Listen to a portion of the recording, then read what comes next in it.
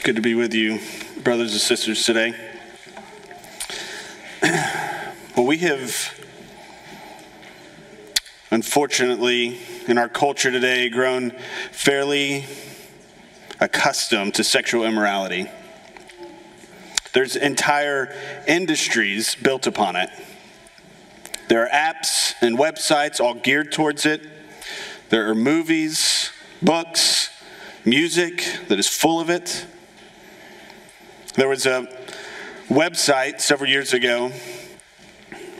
It was a dating website, and it was for married people to have extramarital affairs. That was the whole purpose of this website. The slogan was, "You only live once, have an affair." And the big selling point for this site was that you could stay anonymous, right? You could keep it a secret.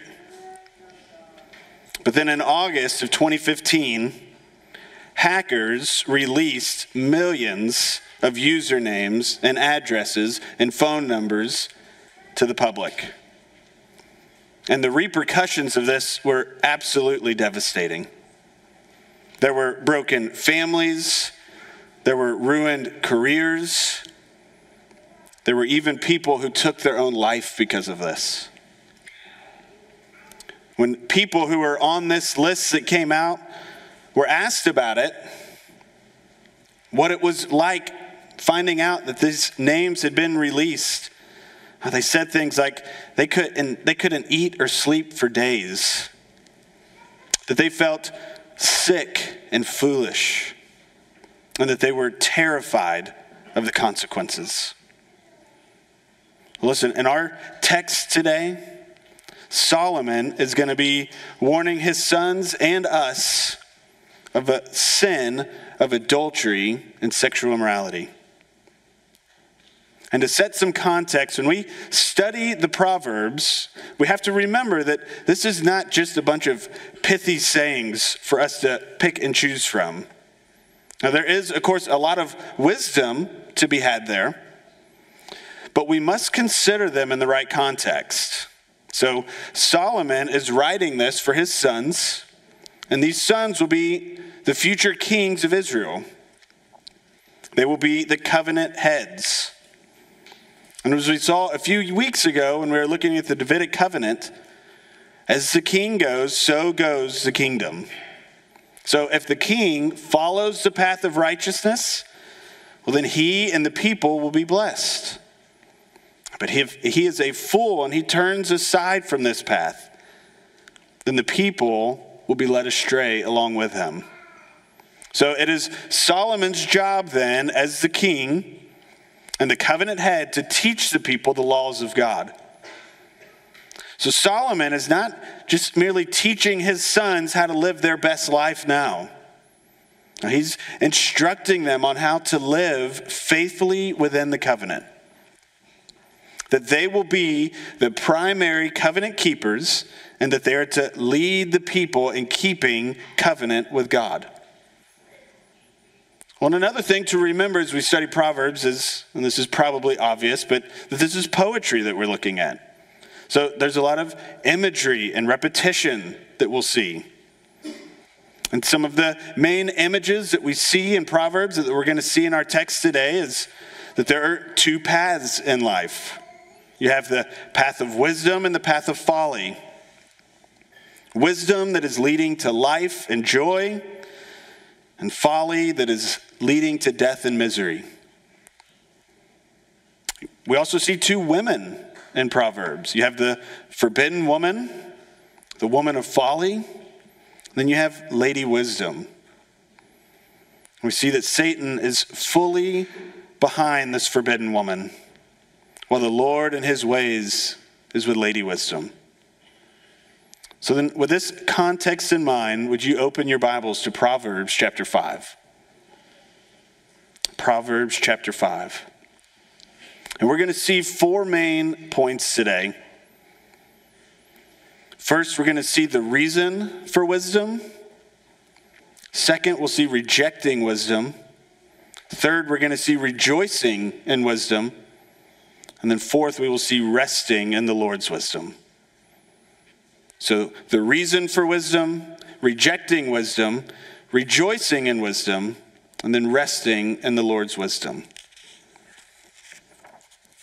Now, if you're taking notes, here's my attempt at a sermon in a sentence. I really wrestled with this one this week. Don't be deceived by the false beauty of sexual sin, but look to Christ instead, who is our only source of true life and joy. So don't be deceived by the false beauty of sexual sin, but look to Christ instead, our only source of true life and joy. So now, if you would please stand for the reading of God's word.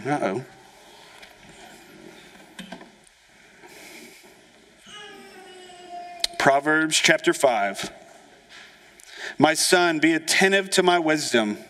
Incline your ear to my understanding, that you may keep discretion, and your lips may guard knowledge. For the lips of a forbidden woman drip honey, and her speech is smoother than oil. But in the end, she is bitter as wormwood, sharp as a two-edged sword. Her feet go down to death. Her steps follow the path to Sheol. She does not ponder the path of life. Her ways wander, and she does not know it. And now, O sons, listen to me. Do not depart from the words of my mouth. Keep your way far from her, and do not go near the door of her house, lest you give your honor to others and your years to the merciless. Lest strangers take their fill of your strength, and your labors go to the house of a foreigner. And at the end of your life you groan, when your flesh and body are consumed, and you say, how I hated discipline, and my heart despised reproof. I did not listen to the voice of my teachers, or incline my ear to my instructors. I am at the brink of utter ruin in the assembled congregation. Drink water from your own cistern, flowing water from your own well. Should your springs be scattered abroad, streams of water in the streets? Let them be for yourself alone and not for strangers with you. Let your fountain be blessed and rejoice in the wife of your youth, a lovely deer, a graceful doe. Let her breast fill you at all times with delight. Be intoxicated always in her love. Why should you be intoxicated, my son, with a forbidden woman and embrace the bosom of an adulteress? For a man's ways are before the eyes of the Lord, and he ponders all his paths. The iniquities of the wicked ensnare him, and he has held fast in the cords of sin. He dies for lack of discipline, and because of his great folly, he is led astray. The grass withers and the flower fades, but the word of our God stands forever. Amen.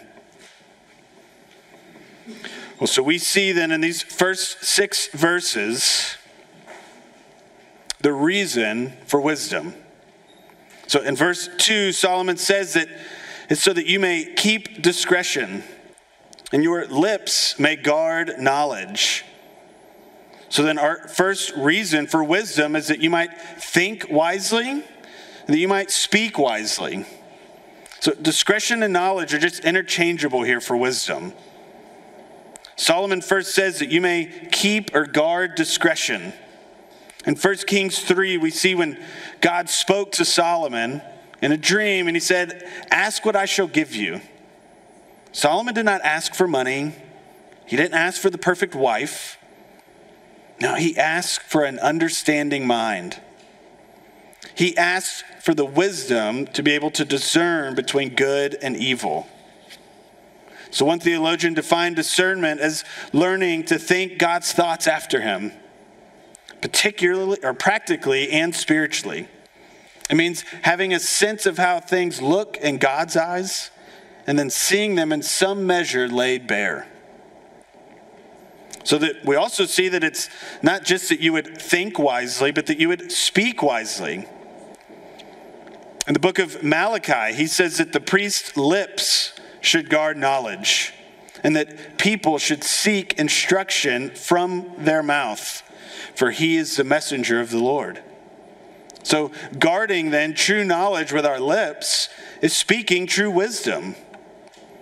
As we'll see here in a minute, the Father knows that temptation is coming for his sons. And so he's telling his sons that you must be able to discern between right and wrong. And when you see right, you need to be able to affirm that. And when you see wrong, you must be able to speak against it as wrong. You also must be able to teach others. Again, like we said in the context, it's the king's job to teach the people the law of God so that they might stay on the path. But of course, to be able to do this, you must know what true knowledge is. How could Solomon expect his sons to walk in wisdom if they had not been taught what knowledge was? Proverbs 1:7, which is kind of the motto of the entire book, says, "The fear of the Lord is the beginning of knowledge. Fools despise wisdom and instruction." So knowing and fearing the Lord then is the beginning of our knowledge. It's the beginning of what keeps us on this path of righteousness. But now in verses 3 through 6, we're going to see exactly what Solomon is warning his sons against, of what they are needing to be discerning about. So this is the first of really 3 passages in Proverbs that talk about this forbidden woman and sexual sin. You really see her throughout the Proverbs, but chapter 5 and then 6 and 7 are going to have large sections of teaching on her. And we see a contrast right off the bat here. We see that the lips of the wise guard knowledge, while the lips of this woman of folly drip a deceptive honey. So rather than guard knowledge, her lips are going to attack it. And her speech, it says, is smoother than oil. But again, we quickly see in the next verse the difference between these lips from the lips of the wise. That though they look good, though it sounds pleasing, they are bitter and they are sharp. And sexual sin is so deceptive, isn't it? That it promises pleasure and happiness, yet it just brings death and destruction. Homes and families, ministries and careers are all ruined by it. And it always starts so small. It starts with just a taste of this honey, or even just wanting to taste it. And if we're not discerning, and if our lips are not guarding true knowledge, then we can easily be led to follow this adulterous woman. But where's she going? She's just wandering aimlessly. Yet her path, this path that she is not pondering, it leads to death. So Solomon here is setting up his sons then with a choice. So you are either going to listen to my wisdom and counsel that is from the Lord, or you're going to be deceived by the smooth words of this immoral woman. Her words are rivals to the Father's words. So there's a few applications right off the bat here that I want us to consider. First, Solomon, he knew that temptation was going to come for his sons. Listen, we are all created as sexual beings. So we are all tempted in sexual sin, both men and women. Every person in here is tempted in this way. So if there's ever a moment this afternoon, or as you think about this later, where you start to think, I think I got this. I don't really struggle with that. It's not really a thing for me. Or maybe you think, I don't think my husband struggles with that kind of stuff. or even that my wife would never struggle with that. Let me just say, that is a dangerous place to be. That is relying on your own strength, your own wisdom, and your own understanding. And that is the way of the fool in Proverbs. Solomon is telling us here that temptation is ever present, that she is calling from the street for us to come to her door. But we must be able to discern her lies and speak truth against it. But a second thing we see here is really for parents. This should be an encouragement for us and a warning to us. Listen, are we the primary teachers about these things in our home? Are we instructing and teaching our kids about the difficult things that they're going to be tempted with? Even things like sex, like this, that can be awkward to talk about. Are we instructing our kids in the fear and admonition of the Lord? I think one great way to do this is just working through a catechism with them. It's simple.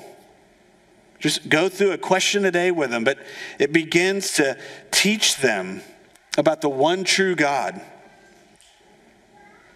It begins to show them the things that are sweeter than this false honey that we can be deceived by. Third, are we guarding ourselves against this deceitful woman? Like I said earlier, these things always start so small. We never think that we would ever take it so far as adultery. So then what's the big deal with flirting a little bit at work? Maybe sending a few text messages. Maybe we're trying to define in our own wisdom what constitutes sexual immorality. If we consider the shows that we watch, the music that we listen to, the books that we read, have we altered at all what the Bible calls sexual immorality to fit our definition of it? Let's be clear. Any attempt on our part to intentionally access sexually explicit material is sexual immorality. And defining adultery, Jesus didn't just say that the act of being with somebody else's spouse or somebody who's not your spouse is adultery. Now, he says when you just look at someone with lust in your heart, that you have broken the seventh commandment. Question 109 of the Heidelberg Catechism, it asks, does God in the seventh commandment only forbid adultery? And the answer says that we are temples of the Holy Spirit, body and soul, and God wants both to be kept clean and holy. That is why God forbids all unchaste actions, looks, talk, thoughts, or desires, and whatever may incite someone to them. So listen, God desires that the things that we look at to be pure, what we talk about, what we think about. So have we altered this definition at all? Or maybe you're not getting enough attention from your spouse. So you decide you're going to try and get it maybe somewhere else. So you maybe dress different when you go out. Or you talk different with coworkers. Listen, the temptation for sexual sin is all around us. We don't need to get into all the stats of the pervasiveness of it, because we probably all know someone who has been deeply affected by this. In fact, like we've already said, every one of us in this room has struggled in one way or another with this. And listen, I know this may sound a little strange, but that should be an encouragement to us. Because I know there are so many times where people are afraid to confess sin to others because they think, listen, I'm the only one struggling with this. I can't go to them and say this. What are they going to think of me? But friends, this is a lie that the devil uses to keep you in your sin. Listen, the path of wisdom leads us to confess our sin to God and to one another. We need to be reminded of two very important things here. First, with our union with Christ. When we're united to Christ, Paul says that we are new creations. So as new creations, we now have the power of the Holy Spirit, which enables us to live in a manner worthy of his calling. And it also means that those past sins that entangle us, they no longer have dominion and power over us. That we have been transferred to a new kingdom with greater power. So when we are tempted, when we are seduced by this forbidden woman, we look to Christ. We remind ourselves of our union with him. And we trust in his true word and his promises to us. But second, we must be reminded of our union with one another. That God has kindly given us the church. That we are not meant to live in isolation. The New Testament authors tell us over and over that we are to confess sin to one another. That we are to guard one another. We are to encourage and build one another up, and that we are to bear with one another in love. So listen, if you're in the midst of sexual sin, don't let it destroy you. Sin dies when it is brought to the light. So brothers and sisters, we must be putting sin to death. And again, one way in which we do that is with one another. We confess to one another. And then we encourage one another. We bear that burden gently with one another. And we remind each other of our union with Christ. So we've seen now then our reason for wisdom, that temptation and sin is ever present, and that we need to be able to have discernment and the ability to speak truth about it. And now we need to consider then what happens when we reject this wisdom. Well, verse 7, I think, sets up the tone of this section. So Solomon in verse 1 has already told his sons to listen to him. But now he says it again. He is emphasizing the importance of this. And can't you just hear it? I mean, especially if Solomon has probably already felt the effects of this sin, which I'm sure he has. I just picture him getting down to eye level with his sons. And he slows his speech down and he just says, "Son, listen to me. Please trust what I'm telling you. I've been there and I've done that, and it does not end well." So he says in verse 8, stay far away from her. Don't even go close. Flee in the other direction. And how many of us need to hear that? How often do we find ourselves floating or flirting with this line of sin? I'll never forget when we were at the old ACT building.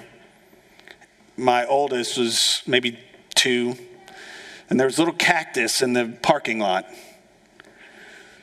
And we'd get out to the car one day, and he's just knelt down by that cactus. He's just looking at it. He's kind of got his hand close to it. I said, "Harrison, don't touch that cactus. That's going to hurt you. Get in the car." He kind of looks at me. He looks back at that cactus. Boop, touches that cactus. And then just goes to pieces because he's got little thorns in his finger now. So we spend the next 15 minutes having to pull the thorns out. And I told him, "Listen to me. I've touched a cactus before. Don't touch them." Listen, so many of us need this reminder. We flirt with this line all the time. Of course, we could spend so much time thinking about the ways in which we do this, the shows maybe we watch, the clothing we wear. But many of us do this, I think, with a mindset of, well, if I sin, then I can just go and I can ask forgiveness later. And I want you to hear these words from Dr. Martin Lloyd-Jones that speaks of the dangers of this. He says, "Be careful how you treat God, my friends. You may say to yourself that I can sin against God, and then of course I can repent and go back and find God whenever I want. You try it.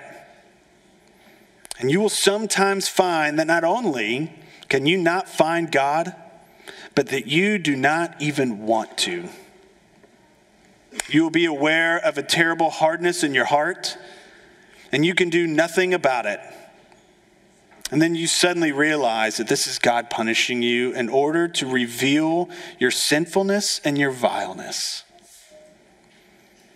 And there's only one thing to do. You turn back to him and you say, oh God, do not go on dealing with me judiciously, though I deserve it. Soften my heart, melt me. I cannot do it myself. And you cast yourself utterly upon his mercy and upon his compassion. So friends, are there areas in which we are flirting with the line? You know, maybe we're not walking hand in hand down the street with this forbidden woman, but are we hanging around her house? We'll see when we get to Proverbs 6, it says, if you play with fire, you are going to get burned. Don't flirt with the line. We don't play with fire. There will be consequences. And notice too what it doesn't say. You know, it doesn't say keep away from her house unless your wife is just not giving you what you want at home. Or don't go near her house unless that temptation just won't go away. You just keep thinking about it. Or, don't go near unless you just had a really long day and you need some comfort and release. No, it says you stay far away from her. As the Apostle Paul says, you flee from sin. Have nothing to do with it. Because if you do, there will be consequences. Listen then to what happens when we reject wisdom. Solomon gives really 3 consequences. There's going to be social consequences we see here. There's financial consequences that we see. And then there's even physical consequences. It says that your social consequences is your honor is going to go to others. Your years to the merciless. Matthew Henry says that you give stones to all your neighbors to throw at you. The financial consequences are strangers taking your strengths and your labors. And the physical consequences are that at the end of your life, you groan. Your flesh and body will be consumed.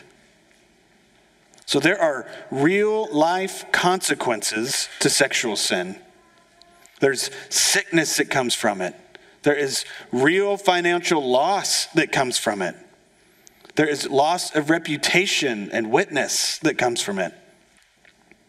I bet if I asked most of you in here to tell me something about Tiger Woods, I doubt many of you are going to start listing off his major wins and all these big tournament wins that he's had. Though some of you might. But I think most of you would probably be able to talk about how sexual immorality wrecked his career. And it's amazing when you look at it that all 3 of these consequences were a real reality for him. There were huge social consequences. Everybody backed away from him when it happened. There were financial consequences when sponsors started dropping him and he lost a lot of money. There were physical consequences. And after this, his body just broke down. And he was not the same golfer or person after this came out. There are real consequences to our sexual sin. But then we get to verse 11 and we see a change in the speaker. The son who has rejected wisdom speaks. And it's interesting that rather than being prideful and arrogant, you actually see humility. He says, oh, how I hated discipline and my heart despised reproof. I would not listen. I would not incline my ear to hear. He has no one to blame now but himself for his foolish, arrogant ways. So I wonder, has someone ever come to you with a rebuke or maybe concerns about some of your choices? How did you respond to them? Did you listen to them? Husbands, when your wife comes to you with maybe concerns about a relationship that you have at work, maybe how much time you spend on your computer, maybe with the shows you watch, how do you respond to her? Are you frustrated with her? Do you shame her or make her feel insignificant that she has these concerns? Again, Proverbs would say this is the way of the fool. Wives, when your husband raises similar concerns, do you listen? Or do you belittle him and tell him that maybe the things that he should just be doing better? Again, this is not the way of the wise. I think the opposite of these verses then should be true of the wise, that they love discipline. Their hearts love reproof. They listen to the voice of their teachers. Because this discipline, these rebukes, they keep us on the path of wisdom. So when we reject wisdom, we end up like this foolish son who hated discipline, who wouldn't listen to counsel. And in the end, he groans. But then in the next 5 verses, Solomon gives us a better way. He doesn't just tell us, don't do this. No, he gives us a better way. And he tells us, rather than rejecting wisdom, we should rejoice in wisdom. Sex sometimes can seem like a bad thing because of so many warnings about it and the consequences from it. But we see here and elsewhere in Scripture that God intends sex to be a wonderful thing that is enjoyed. That it should be a delight and a blessing to his people when done in the context of marriage. I know we already read the whole text, but I want us to read these 5 verses again. Just listen to this poetry. Drink water from your own cistern, flowing water from your own well. Should your springs be scattered abroad, streams of water in the streets, let them be for yourself alone and not for strangers with you. Let your fountain be blessed and rejoice in the wife of your youth, a lovely deer and a graceful doe.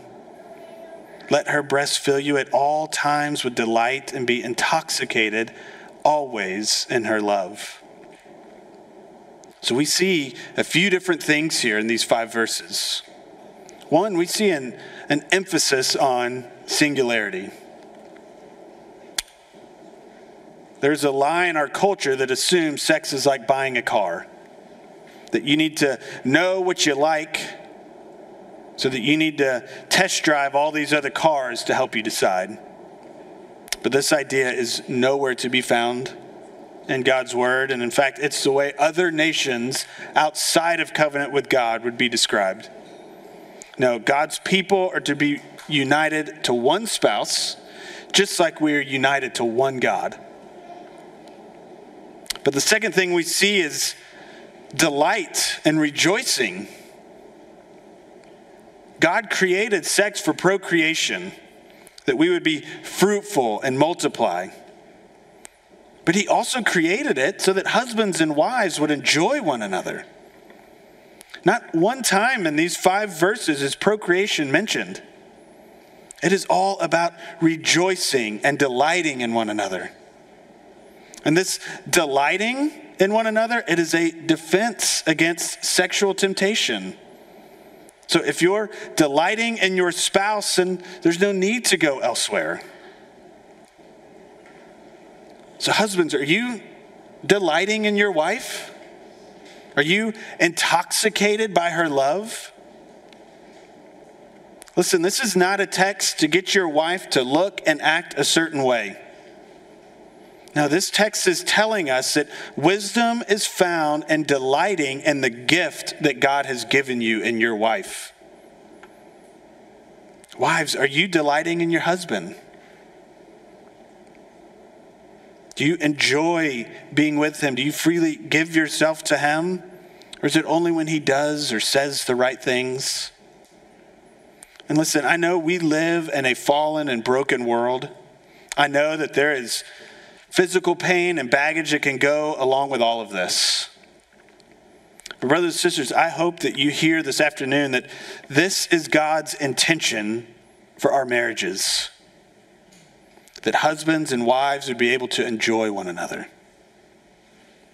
Paul picks up on this in 1 Corinthians 7 when he says that husbands and wives don't deprive one another, except for a limited time to devote yourselves to prayer. But then come together again so that Satan may not tempt you because of lack of self-control. So if that is not true then for you, if you don't find yourself delighting in your spouse,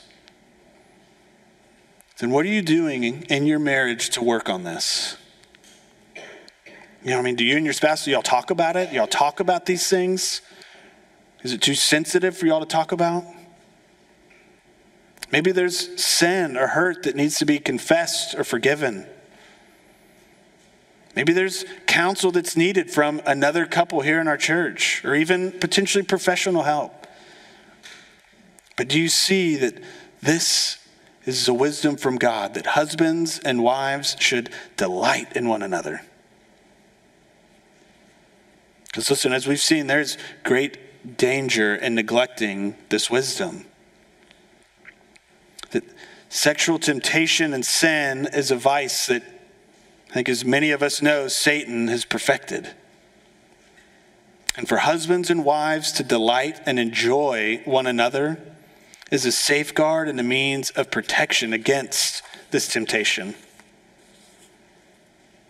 And Solomon says in verse 20 that if you have this thing which gives you life and enjoyment, then why would you turn to that which leads to death? And this is again where we move into this fourth point of we need to rest in the Lord's wisdom. So we saw earlier in the first 6 verses that this forbidden woman does not ponder her path. She doesn't know where she's going. She's walking aimlessly. But we know, again, that this path that she is on leads to death. So now Solomon contrasts the Lord's wisdom with this woman of folly. And he says that the Lord knows your path. He has pondered it. The one who is wise will rest in God's sovereignty, knowing that he has not only pondered your path, but like we sing often here, whatever he ordains for you is right and good. That includes the spouse that you have married. That includes the fact that maybe you are still single. That includes even the parents that you have. We must also realize that nothing is hidden from the sight of God. That he sees and knows all things. So then that sin that you think that you are hiding, maybe you're hiding it from your spouse or from others, God knows and sees it.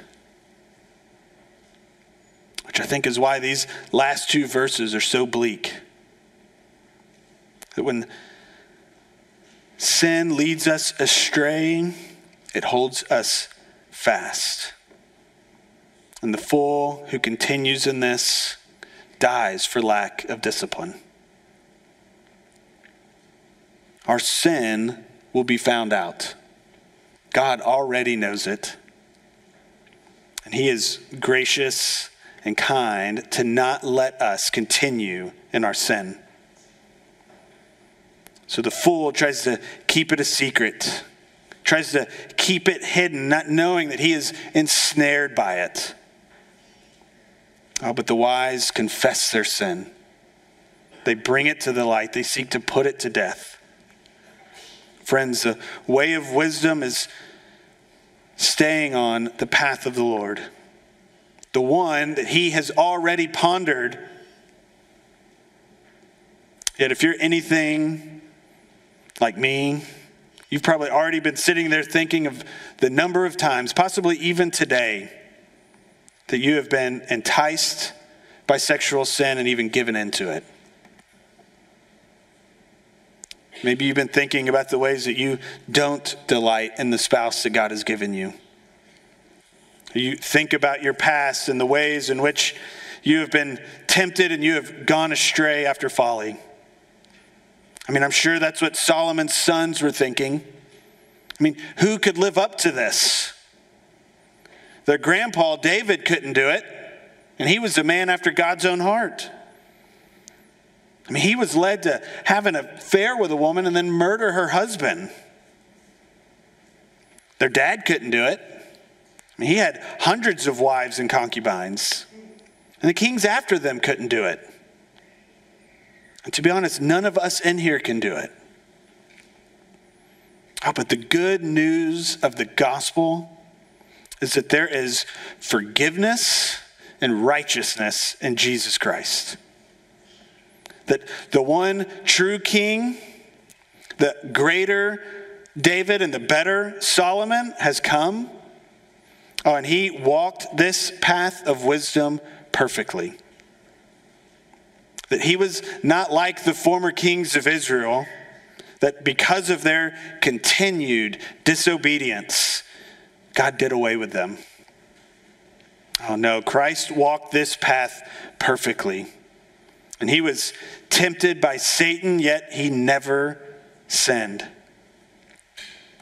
And this perfect, righteous king, he has taken poor and wretched sinners like us to be his bride.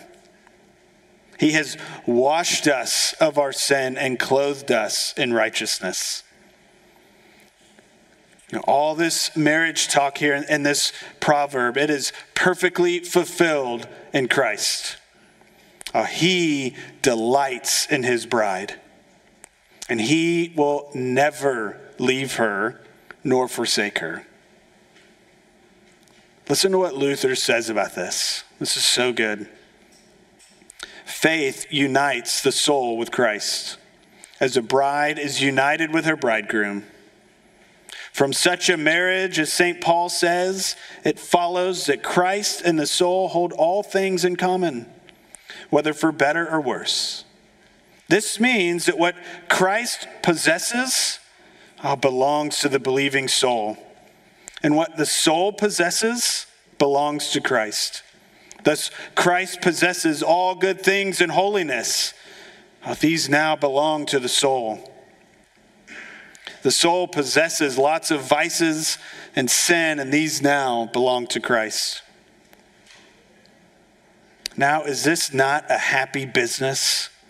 Christ, the rich, noble, and holy bridegroom, takes in marriage the poor, contemptible, and sinful little prostitute, takes away all her evil and bestows all his goodness upon her. It is no longer possible then for sin to overwhelm her, for she is now found in Christ. Friends, do you believe this good news? That in our union with Christ, that all of his righteousness and goodness is now given to us, and that all of our vices and sin is given to him? That in our union with Christ, we now have the Holy Spirit, which enables us to now walk in a manner worthy of Christ.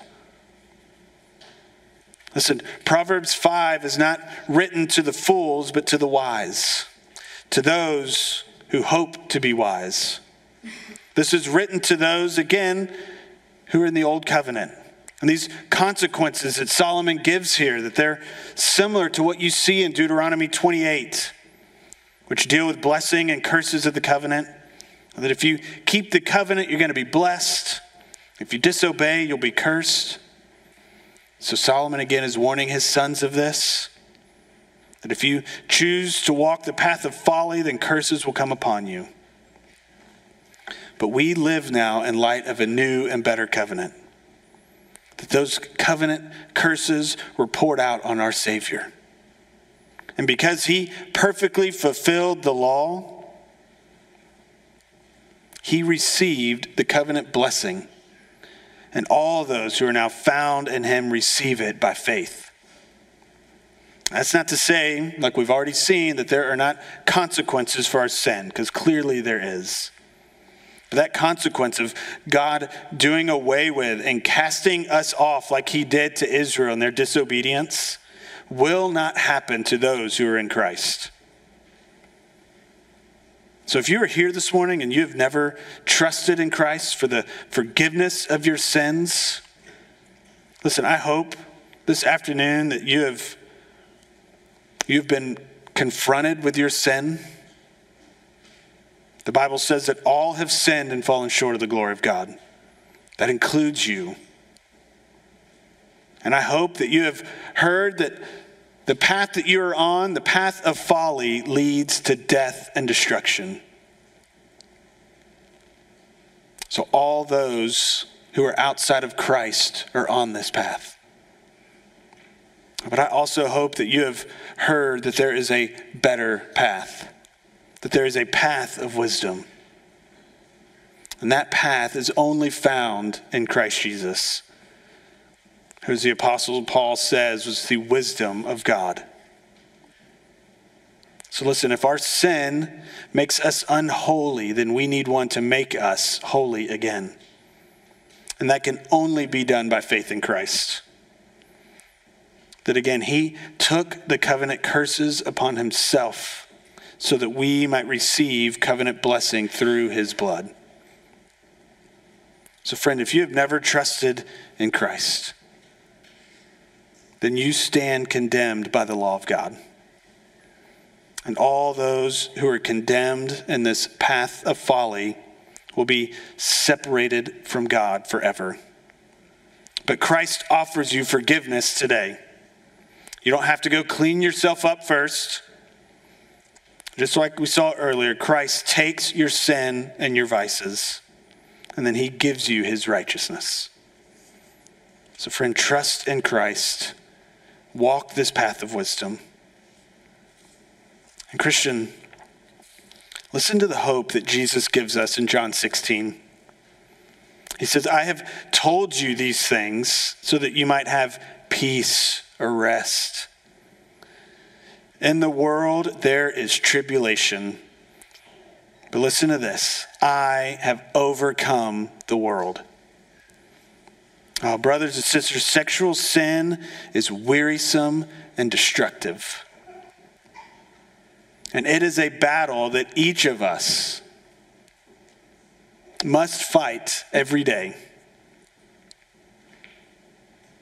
But again, listen to this. We're about to sing Psalm 130. Listen to this last verse. It's so good.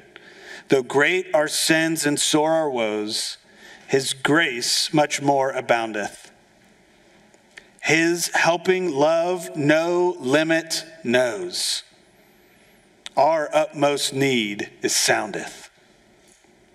Our shepherd good and true is he who will at last his people free from all their sin and sorrow. Sin is enticing each and every one of us to turn from the path of righteousness, to turn from Christ. But brothers and sisters, remember the grace and mercy of God. Remember that Christ, our perfect bridegroom, has come and said, even though you are filthy, even though you have committed adultery against me, come to me and I will give you rest. I will make you clean. I will forgive your sins and prepare you for our wedding feast with garments that will be white as snow. This is the promise of the gospel that we look forward to and that we rest in. So don't be enticed by the false honey that looks sweet but is bitter and leads to death. Now look to Christ. Love and delight in his true words. The words that give life and joy and peace. Why would we be intoxicated with things that lead to death when we have what gives us life? Brothers and sisters, this sin attempts for us to take our eyes off of Christ. But we must help one another to keep our gaze heavenly on the author and perfecter of our faith. Pray with me.